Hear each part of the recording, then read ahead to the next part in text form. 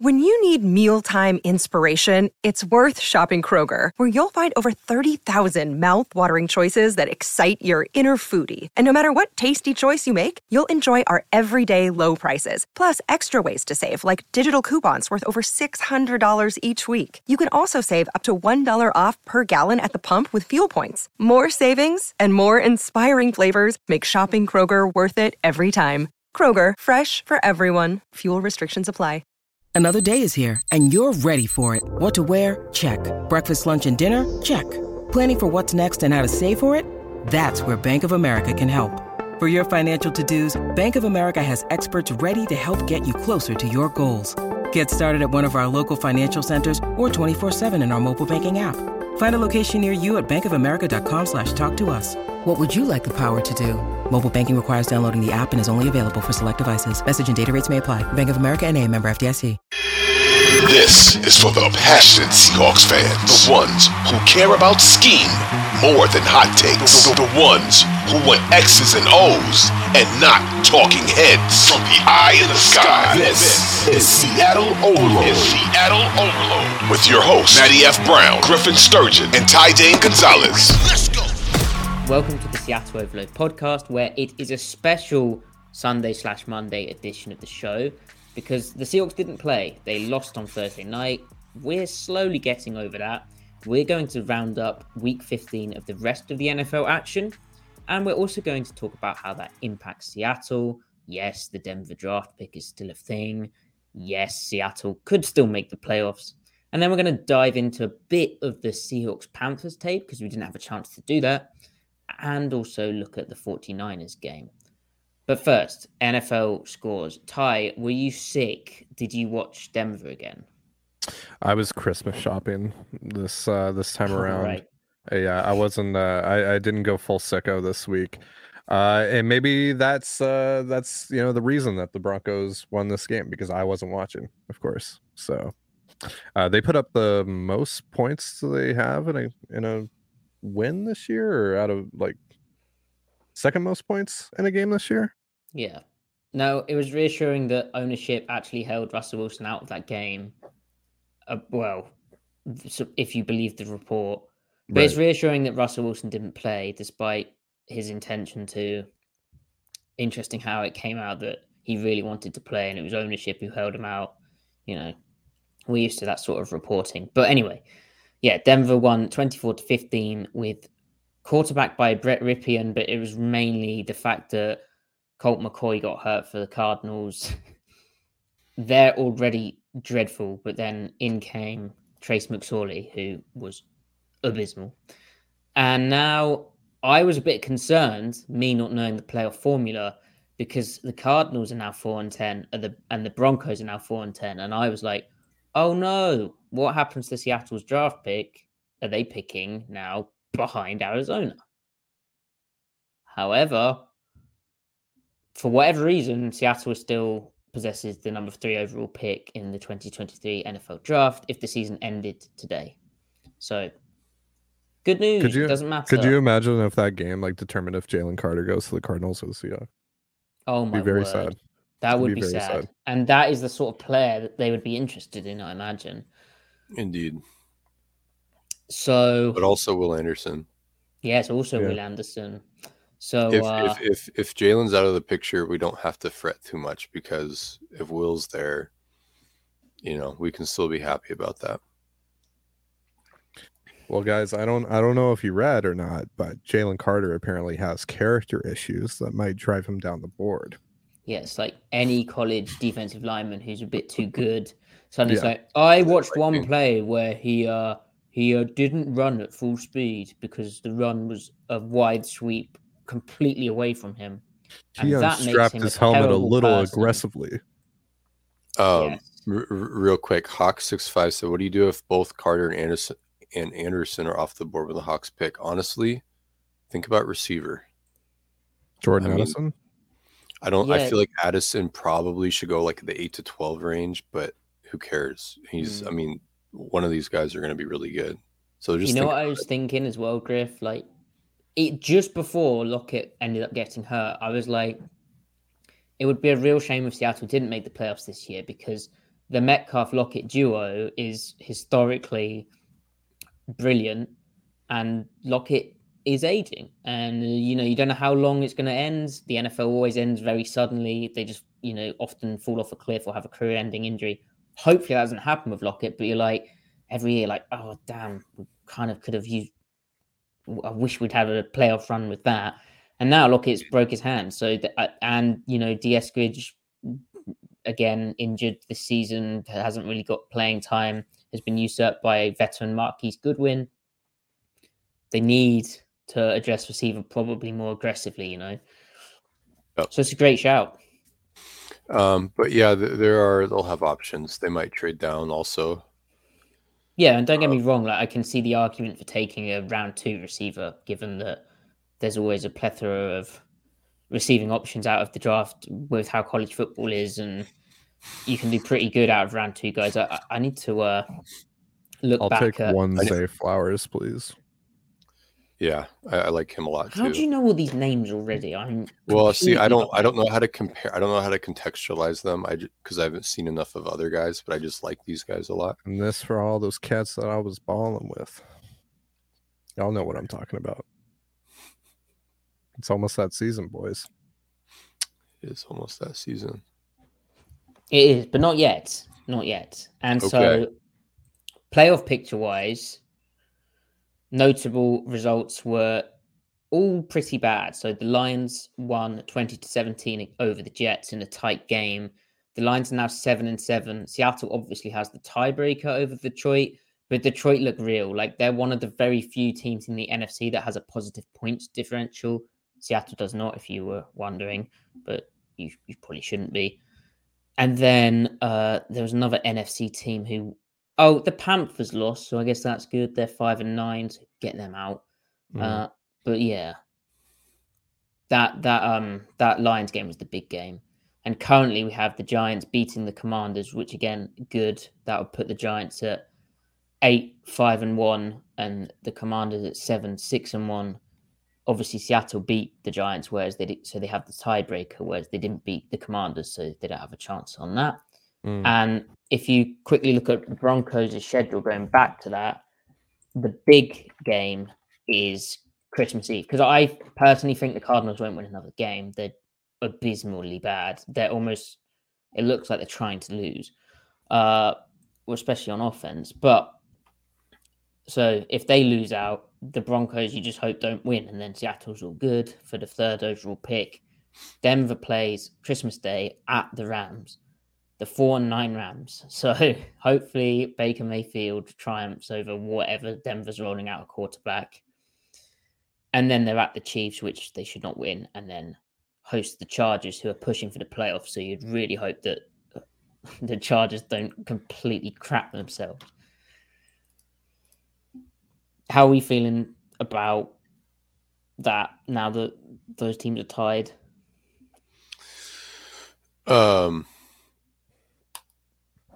is the Lions' remaining schedule? Let's look this up. Oh, that's a bit. You don't really want to look at that, to be honest. You want to look at that? It's a bit scary. Oh. I understand now. Yeah. Well, at Carolina versus Chicago at Green Bay. You sure you just don't want to talk about draft stuff tonight? Yeah, we can. We've got a lot of time to do that. It's fine because Seattle's going to beat Kansas City, and then they're going to go into. Now, to be fair, Kansas City almost lost to Houston today. They did. They looked a bit shaky. They only scored under 30-ish points. Like, bad. So, I mean, anything is possible. Now, Houston also almost beat Dallas last week, so maybe they're just on a little bit of a heater right now. But that's your daily dose of cope heading into game week. Yeah, Copey cope. Do you have any other takes about the NFL? That Raiders game was something we didn't talk about. We talked about that off air, but the ending to that game was I have no idea what the hell Jacoby Myers is thinking in that situation, especially with that game tied at 24-all. Yeah, watching a Sunday of NFL when the Seahawks aren't playing is actually quite nice sometimes, because you're reminded that it could always be worse. Dude, the football yesterday was great. I don't know if you guys watched any of the games yesterday. I wasn't able to, but that Bills-Dolphins game was really entertaining. Obviously, there was the big comeback for the Vikings against the Colts. The Browns-Ravens game was whatever, but yeah, that like the Bills-Dolphins game was really fun. There was like snow, like aesthetically, like it was pretty cool. Oh yeah, I saw some great pictures. Yeah. Brilliant pictures.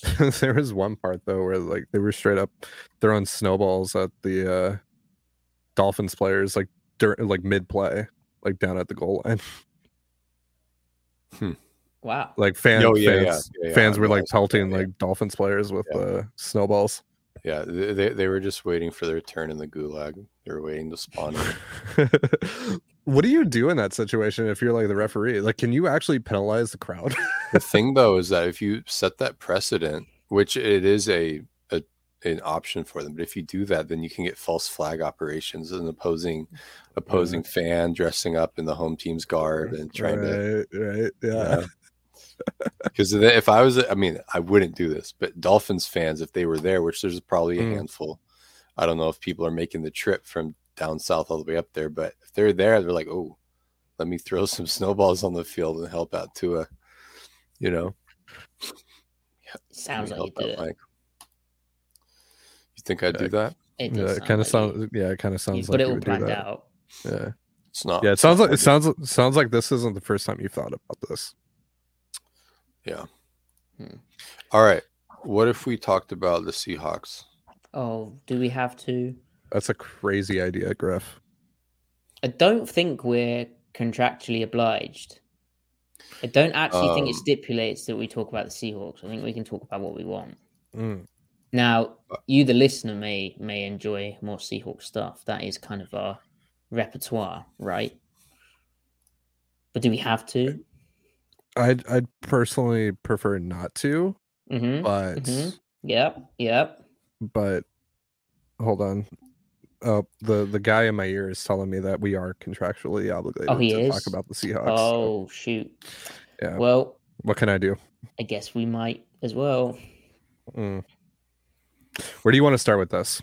Yeah, Griff, what do you want to talk about with the Seahawks? yeah. Clearly, you're such a fan of it. Yeah, you're like, guys. Let's talk about the Seahawks. Yeah, let's do it. Let's fire up the first series of the Panthers game.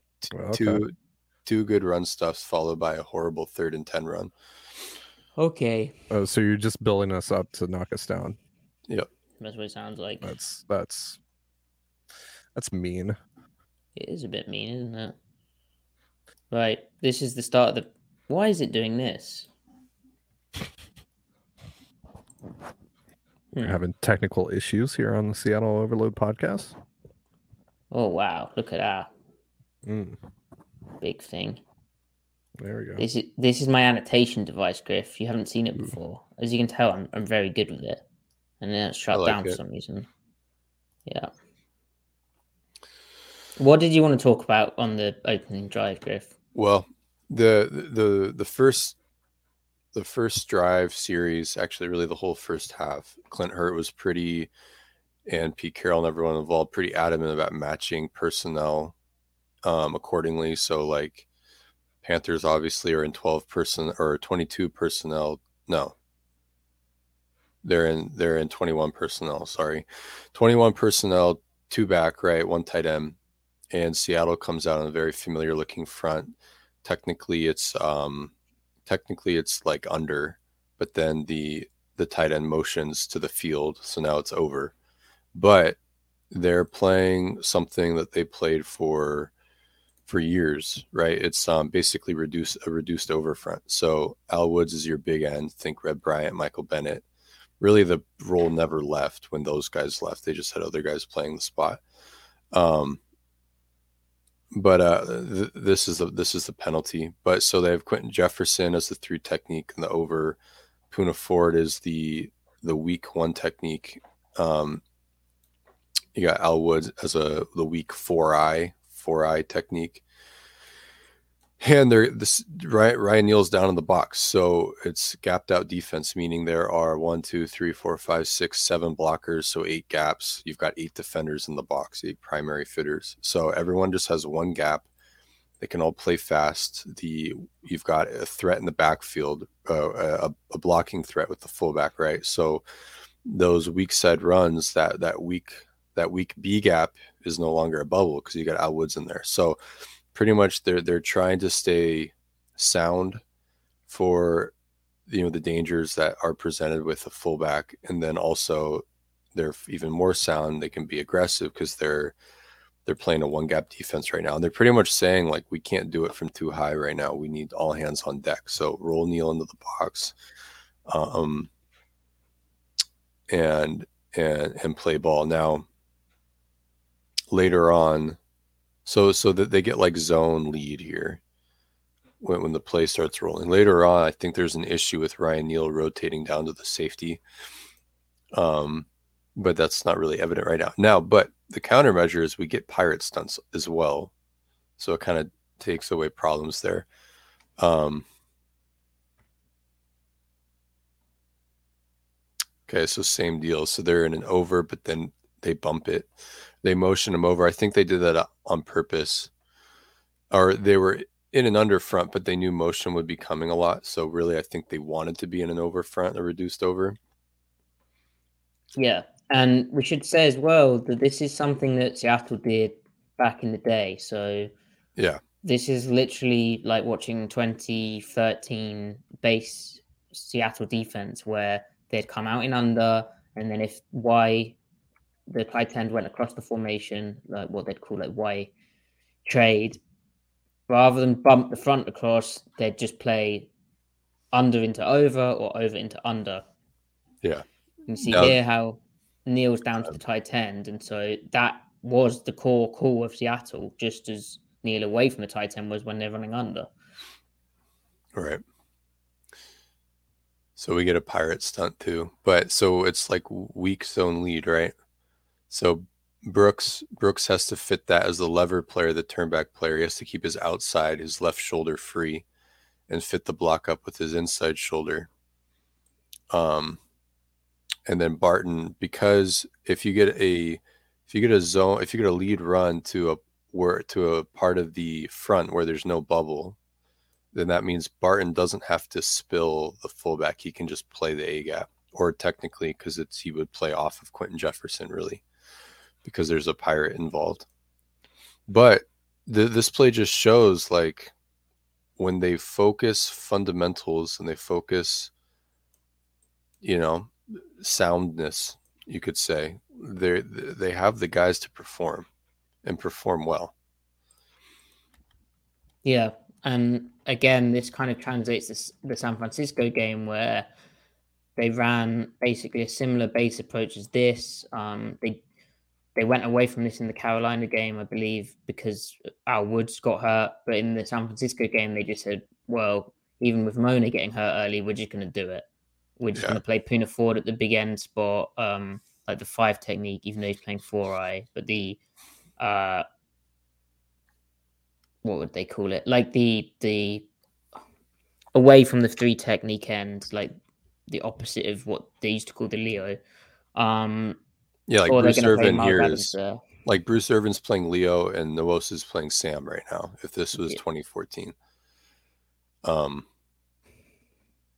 then like this is how you let Quentin Jefferson work as a base 3 technique. You let him play fast, so you slant him, ask him to gain a gap, and he can do that. And he doesn't have to read the play; he just goes, and that's where he's not going to get reached. So like this is good football. Like you got Puna Ford power stepping here, right? And he can just get into the block immediately. He can come forward, hands, hips, feet. He wins that block, and it goes nowhere. Al Woods is a monster. No one's moving him. And then you get your 3 technique Leo side playing fast. Cody can just fit off of the backside, like messiness. Neal isn't going to have anybody climb to him, because you have the pirate. He can just, scrape down the line, squeeze down the line, right? So everything's good. Everything's good. Cody's almost like a pure, like, off the fullback fitter because of the pirate. Like, he doesn't have a gap, so he can just flow with it because he knows Neil's the outside guy. Right. So, and then the next play is interesting because look what front they're in. They're in their over G front. So heavy 2-eye, heavy 3. You got 2 stand-up edges, right? So like a 2-4, right? This is the 2-4. Now, but while this has been a problem for them at times, they're saying anytime we're in this front on a rundown, we're going to make sure we're gapped out. So if you're going to abandon bear or reduced over even or over under front, if we're going to abandon that, we're at least going to be gapped out 1 high again. So yeah, you can see they've got, it's like the explanation I did, but they've got a guy for each gap in the box, which is what Biff means by gapped out, where they can fit it all up. The phrasing gapped out or out gapped. So if you're gapped out, it means for every gap you have a defensive player. Whereas if you're out gapped, that means if there are 8 gaps and you have 7 fitters, you're out gapped. Now you can have 7 guys in the box with 8 gaps, but technically have your safety be a primary guy in the fit, not just help, but primary. You can still be gapped out then, but you're still outnumbered in the box in a literal sense. In this case, they have even numbers in the box, so they're good to go. Is there typically like a gap that you want that 8th guy that's not in the box to fit? Like just going off of that. It can, because if you're bringing a guy from depth, you want it to be like the path of least resistance, right? You want it to be easy because if he's coming from 10 yards out, that's a disadvantage as opposed to if you're 5, like a linebacker on average. So, you don't want to, you kind of want to keep him protected and let him clean up. So usually an outside gap, you want to spill it so that path is not diagonal. That path is as straight as it can be because that's literally less distance. The more diagonal it gets, the more yards you have to literally cover. So I guess going off of that too, like if you're getting someone to bounce outside, that's going to take up more time and allow for the safety to come up, right? To have more time to come up. Absolutely. Make up that ground. Yeah. And that's the whole theory behind playing tight when you're in 2 high, because instead of having 3 techniques, you have 4 eyes, you get more blocker control on the tackle. But it's like they weren't playing that well early on. So they were better defending the run from 2 high when they're playing with 3 techniques in an odd front as opposed to 4 eyes. So that's why they play bear over tight. It's like a very minor adjustment, right? But it's all, again, the devil's in the details. So this play here, also it depends on what the coverage is, right? True. So absolutely. Like if you like often the coverage will dictate what the fit is. So like if he's playing from 2 high, but he's coming like it's easy to play certain things depending on the coverage, basically. Gotcha. Yeah. Because that's the space they're responsible for in pass defense, right? So this motion pulls Neil out of the fit and then pulls Kobe in. So it kicks Neil out and pulls Kobe in. So that's an advantage for McAdoo and the Panthers because now they have a nickel back in the fit instead of a strong safety, and you'd rather have a strong safety in there, right? So motion pulls him in. But this play is interesting, and we see how the heavy techniques allow Brooks to fall back to stack the running back and not, because even though they're playing with gapped out principles, Brooks can kind of BS the gap he plays and just follow the running back. So like this is them operating how they want to operate. And look at that. He even gets hands on a blocker and makes a play. And will really show like here. So Al Woods is your nose tackle. He's playing a 2-eye inside shade on the guard. And then Puna is technically a heavy 3. So he's the B gap player. But because he's heavy, he can play more control on the guard. And that allows Brooks to kind of BS playing late to the A gap so that he can track the ball. So Neil's out of the fit. Cody's technically your B gap player. Woods A, Brooks A, Puna 4B. But it gets really interesting once the play actually hits, because watch what Brooks does and how he fits off of Puna on this. I think it's a duo run.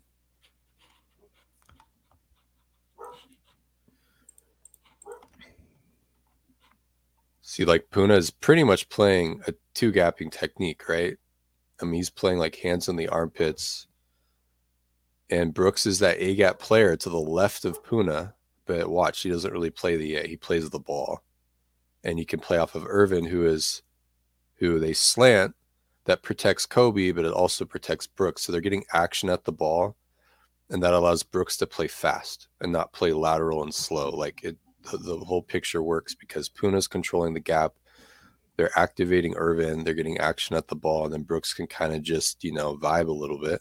Yeah, because if the runner hit up Brooks's A gap here, because Irvin's played gap control well, and Puna's keeping the guard off, Brooks would be able to beat the tackle inside the A gap. Like, absolutely, he'd be able to act if the run decided to cut back up here, like this. Then Brooks is going to beat this tackle here, and Puna's got this guard all jammed up. So Brooks can stay kind of, like Griff was saying, he can kind of play the running back into his gap. Because of the heavy three. And I think so. Like they start off this series, the opening drive, with like being exactly what they're trying to be, and like why immediately abandon your heavy reduced over front, like in the second play of the game again. Well, they're in one back, so they're pretty much saying, I think they're in 11 personnel. We're gonna play this over front so we can still play aggressive elsewhere if it's a pass. But we're gonna at least stay gapped out to let our guys play aggressive if it's a run, and not that there be any confusion. So it's like, hey, they know what they're risking by playing a nickel over front a nickel even front as opposed to heavier. They know what it is, but the fact that they are executing the way that they're supposed to within it allows them to do that. So that's like it's like a success so far. So Matt, I don't know if you have anything else to add on this play, but it's this 3rd and 10 run that is just absolutely mind breaking. So like immediately they're in two back, it's 3rd and 10. They're spreading you out with the receiver formation, the receiver splits. You're in too high. It makes sense. 3rd and 10. You're thinking pass, but like you can't get too.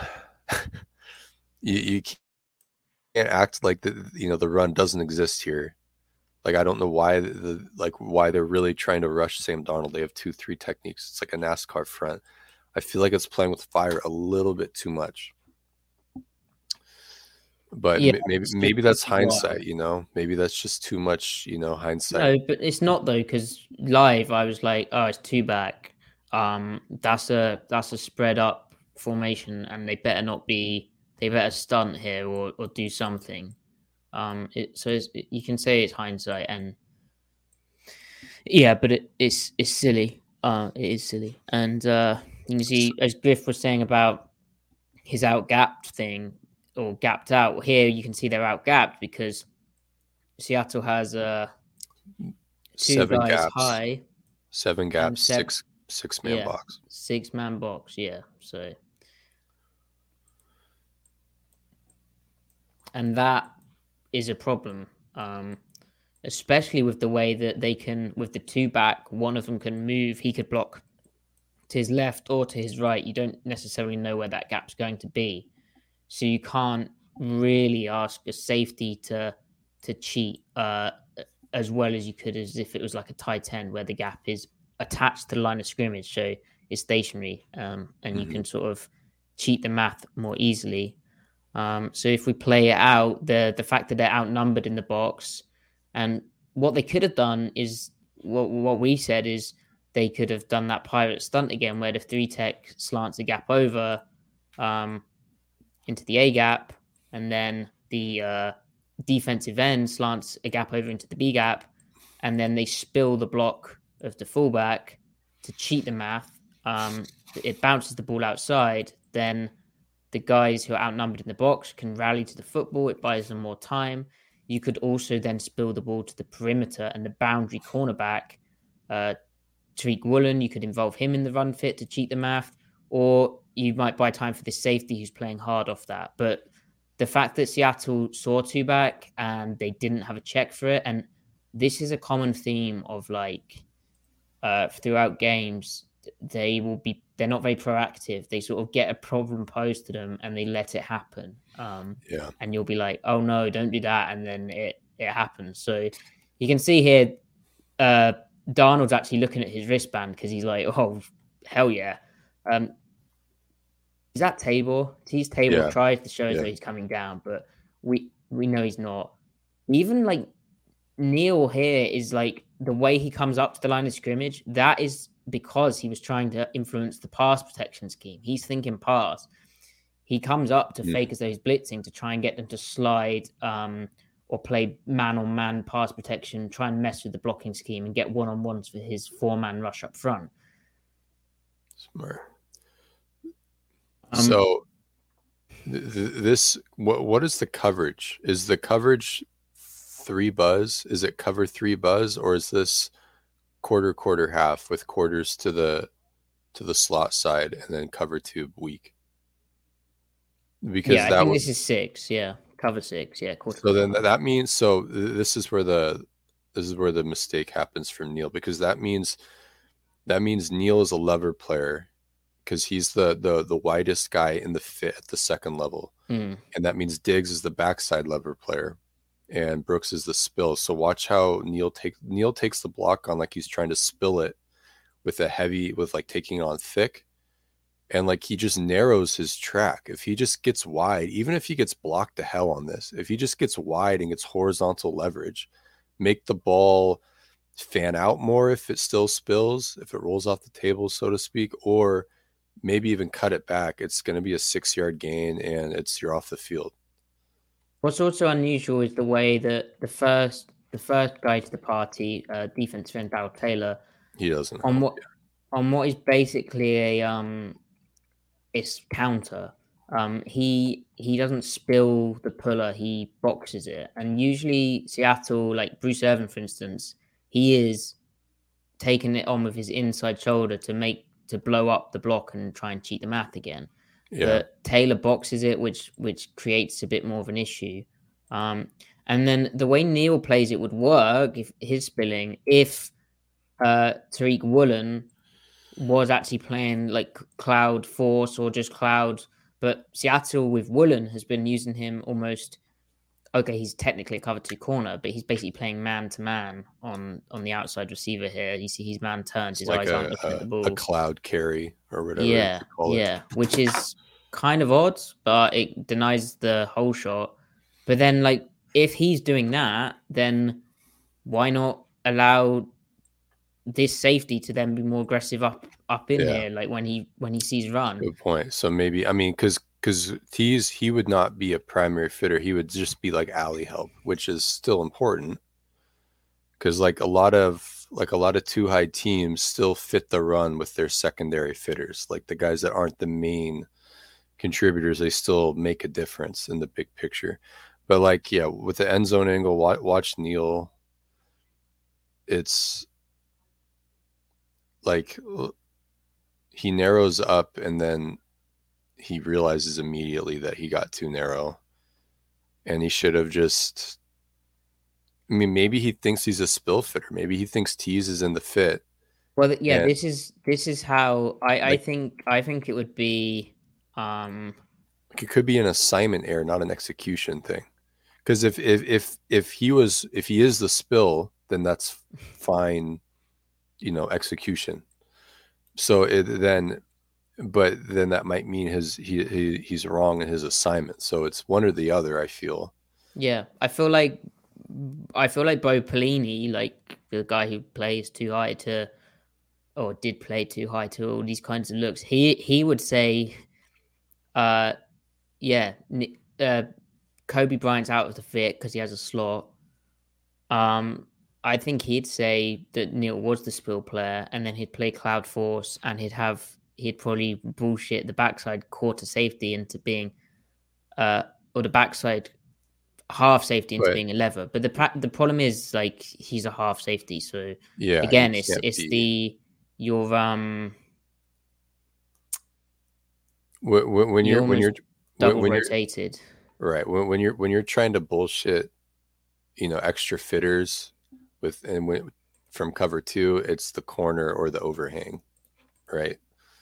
So there's unless they have some wacky way of like maybe they're just acting like the run doesn't exist with this call. Otherwise, Neal is the edge of your second level. The ball, he has to turn the ball back in, I feel. The only other thing that makes sense is that they fit the run with spill and overlap mechanics, where Brooks would technically be the overlap player, but that doesn't make sense here. It is them just not thinking the run exists, but it's ridiculous with the two back presentation. But anyway. And this is also McAdoo influencing things with 11 personnel, because 11 personnel, they're thinking one back, because 80 is a tight end, not a fullback, except right now he's a fullback or H-back, whatever. Yeah. So really unfortunate. And then like, again, there's a lot of, in this Panthers game, and we'll move on to the 49ers game, and there's Panthers game when they're sound and they know what they kind of know what they're getting on early downs. They defend the run really well the first half. And it's not until Woods goes out in the second half that they fall apart. And also they fall apart like schematically.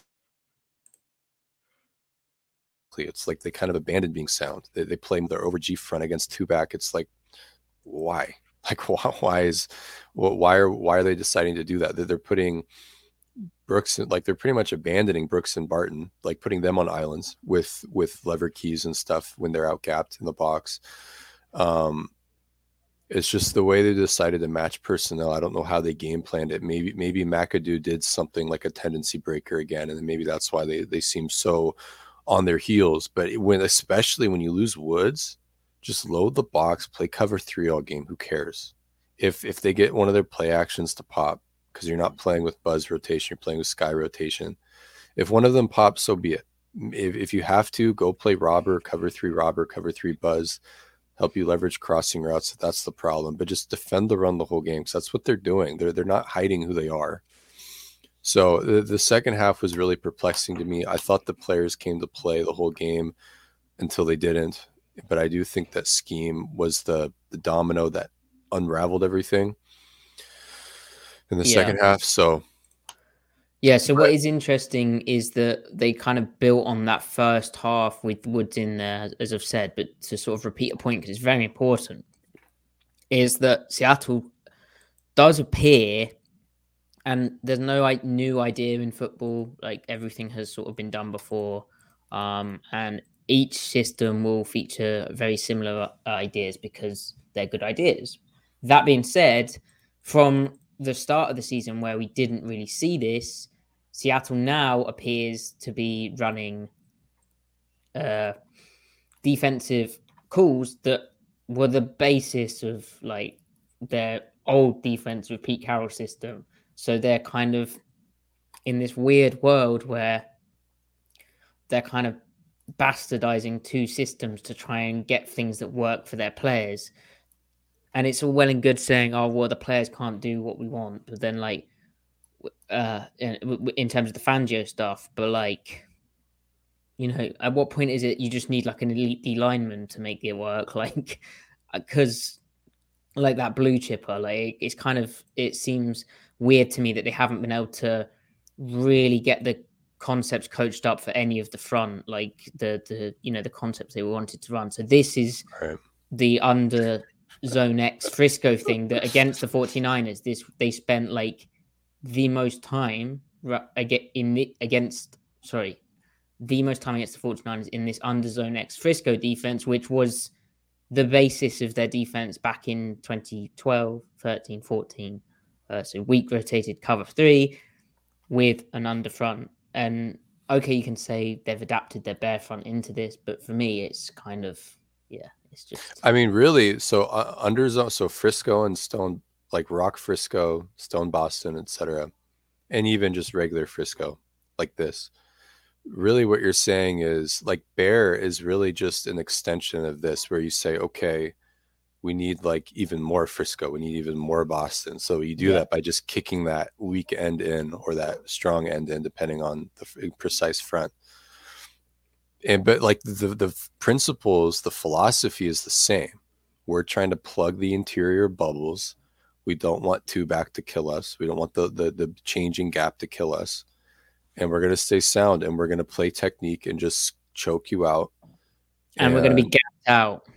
Right. Yeah. Exactly. So, yeah. Yeah. So that is the main takeaway. We'll get into the 49ers tape in a bit more detail, including the offense stuff, next Thursday in our show. But that was a brief look at the Panthers game and how there was sort of the roots of what's to come. And to me, like, Carroll's very bullish on the defense because I think they did play well against San Francisco, barring like one or two plays, like a few busts from being a rookie, that kind of stuff. But to me, I think he's bullish because my take on this, the situation from the outside, is that he may have had a bit more influence again and said, look, we need to stop the run. We need to play football that's going to stop the run at first. And how do we stop the run? Well, we go back to the core calls. You can do it out of 3-4 personnel. Heck, Seattle, they always said they were a 4-3 with 3-4 personnel, right? So you can do it out of that, and they are doing.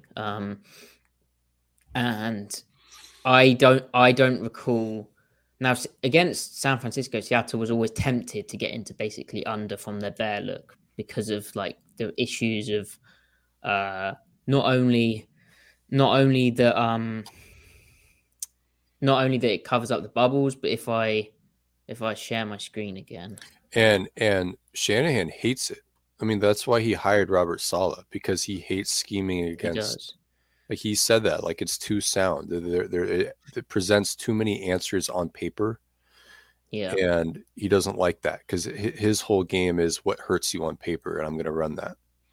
So if we, I'll just put this in a better color, but the other thing that under allows you to do, and why Seattle loves it against San Francisco in particular, is it stops power because the defensive end, say this defensive end wasn't here and they were playing bear, so they had a 0 technique and a 3 technique here. Then this tight end, as we've spoke about before, has a clean release to this linebacker here, and it hits up this C gap because this guy flows outside of the puller, this guy's the force, this guy comes crashing through, and then it goes right up here with a backside pull up here. But what under allows you to do with my very messy drawing is under has a big ass 5 technique right in that C gap. And so if you're going to down block, then the wide tight end's going through him, and he can't go and get the inside linebacker off the ball on the backside. So you end up getting a clean bracket on that lead block. The Mike and the Will inside leverage, ball goes nowhere. Yeah. So Seattle has always liked that against San Francisco, but nonetheless, I don't recall seeing it in the first game these two teams played. And obviously San Francisco is very different with Trey Lance in there. But I also like the big thing for me is that we were calling out for more of this stone front up here. We were calling out for this 6-2 look because of how the weak reduced over front removes the bubbles of the defense, as Griffin said, and it will help them play gapped out and stop the run and help them play 2 back and the problems against it. And now, lo and behold, they've suddenly started running it at a higher rate, albeit what they do now, because they don't have a Cam Chancellor, is rather than have the strong safety down at the line of scrimmage and playing as the force player, what they do now usually, and also to combat some constraint plays, is they have the defensive end wide and the strong safety is often off the line of scrimmage playing up in the C gap rather than to the tight end side. So that also doubles letting the left end play a little bit more aggressively if it's a pass. You can kind of get up. Yes. Yeah. So it's sort of been adapted to the modern game, but that's something they did again with like Ken Norton Jr. in 2020 and 2021. They had that tweak. So it is, to me, I don't know. I think my theory is that Pete has probably stepped in and said, look, we should just go back to this so that we can stop the run and get in the playoffs. And it almost worked against San Francisco, but we will dive into that in more detail on Thursday, as I said. Griff, do you think maybe Pete's had another word, or am I deluded? No, I mean, I agree with you that I think Pete is definitely inserting himself. I mean, when your run defense is that bad, or when it has been that bad, then you have severe, like, it doesn't matter how good your pass defense is or can be. Like, that's total system breakdown. You at least have to get yourself something within the realm of like 20th ranked run defense even, because even that is not very like efficient running, right? So you just need to not be horrendous. Like, again, the 2012, 2013 run defenses were average.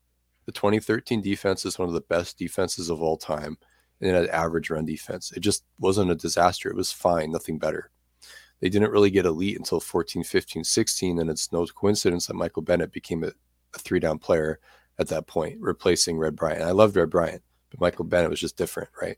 Elite run defender and pass rusher. So they have the guys, in my opinion, to absolutely be average.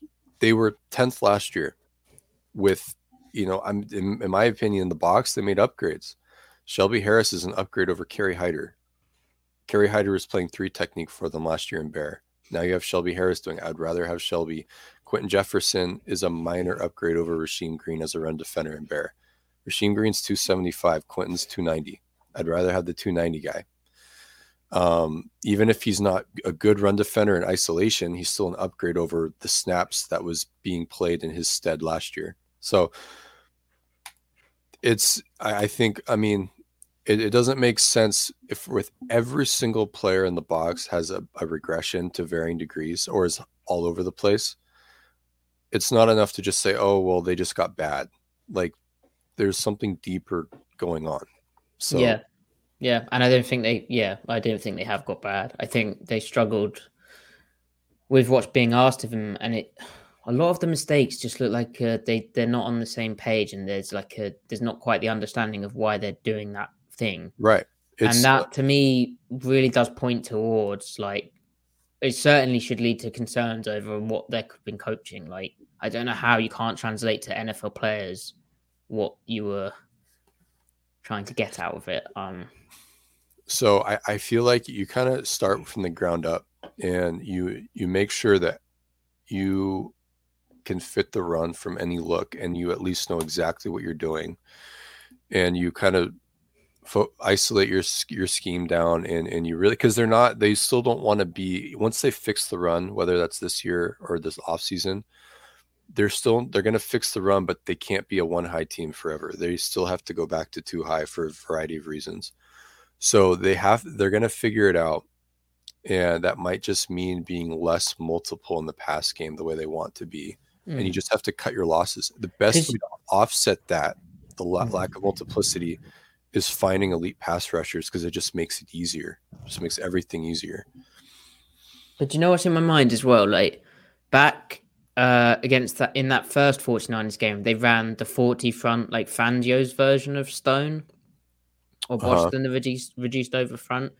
So why did they not go back to that? Why have they? Do you see? Like, why have they gone back to Stone in Pete's design? In Pete's sense, because to me that only points towards it being Pete who's said we're doing this. Yeah. And like, so we said this before we recorded. Clint Hurt has, as we know, a very diverse coaching background. Like, it's really cool just that he gets to made all these stops, but he's been in Seattle since 2017. He spent 3 years coaching Frisco and Boston, which is their under and over front, and with some Bears, a supplementary call, right? And then it wasn't until 2020 when they started majoring in Bear 3-4, their brand of it, but still 3-4. So he knows, you could argue that he probably knows Pete's system, maybe not in theory, but in practice, he knows it better than Fangio's system, because he was in Chicago in 2016. He's been in Seattle since 2017. So it might also be that Hurt might be a little rusty, and especially going back to Fangio not as a defensive line coach, but as a DC where he's away from the D line a little bit more.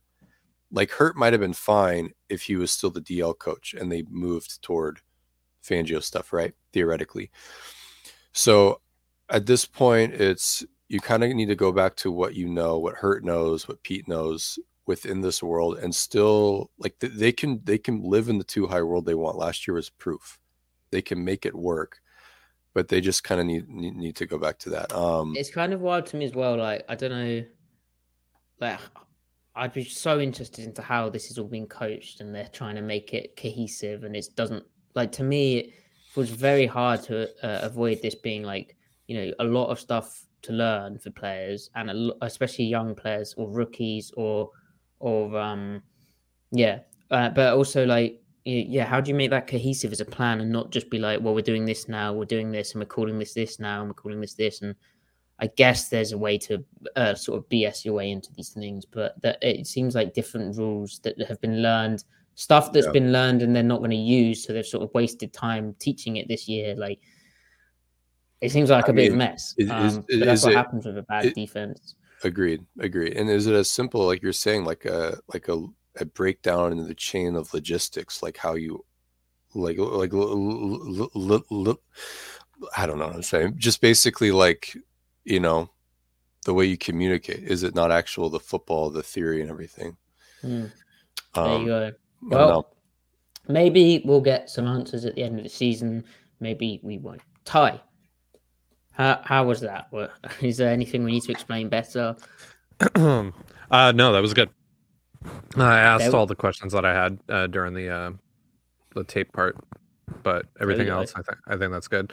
And we'll build on that on Thursday with the 49ers tape review. There we go. 49ers tape review. There we go. And Wednesday, Ty and I will be back with our newsy sort of podcast, looking ahead a bit towards that Saturday game where we will have our live reaction show on Christmas Eve. It'll probably be Christmas by the time I hop on. And as I said, we may have had some Christmas Eve beverages, so that would be fun. Hopefully Seattle wins. Okay. That would be lovely. That would be a great Christmas gift. Chiefs did lose to the Texans, right? No, they won. They won in overtime. But they nearly did. That's what we were saying at the start, Griff. It's under 30 points. There's room for cope. Yeah. Yes, indeed. Play cover 2. Yeah. Griff, anyway. Any jokes before we hop on? No. Before we end on jokes, Ty. Please like the show, comment. Thanks everyone for joining live. If you're listening, pass it on to a friend. 5-star review, please, and download the show if you haven't already. Subscribe and all that good stuff. We really do appreciate you. And that's my bit done. Let's see how prepared Griff is. I got something topical for you guys. What did one snowman say to the other? I didn't. I don't. Can snow people talk? Yeah, I didn't know that. Do you smell carrots? That's pretty good. It's a good one. I like that.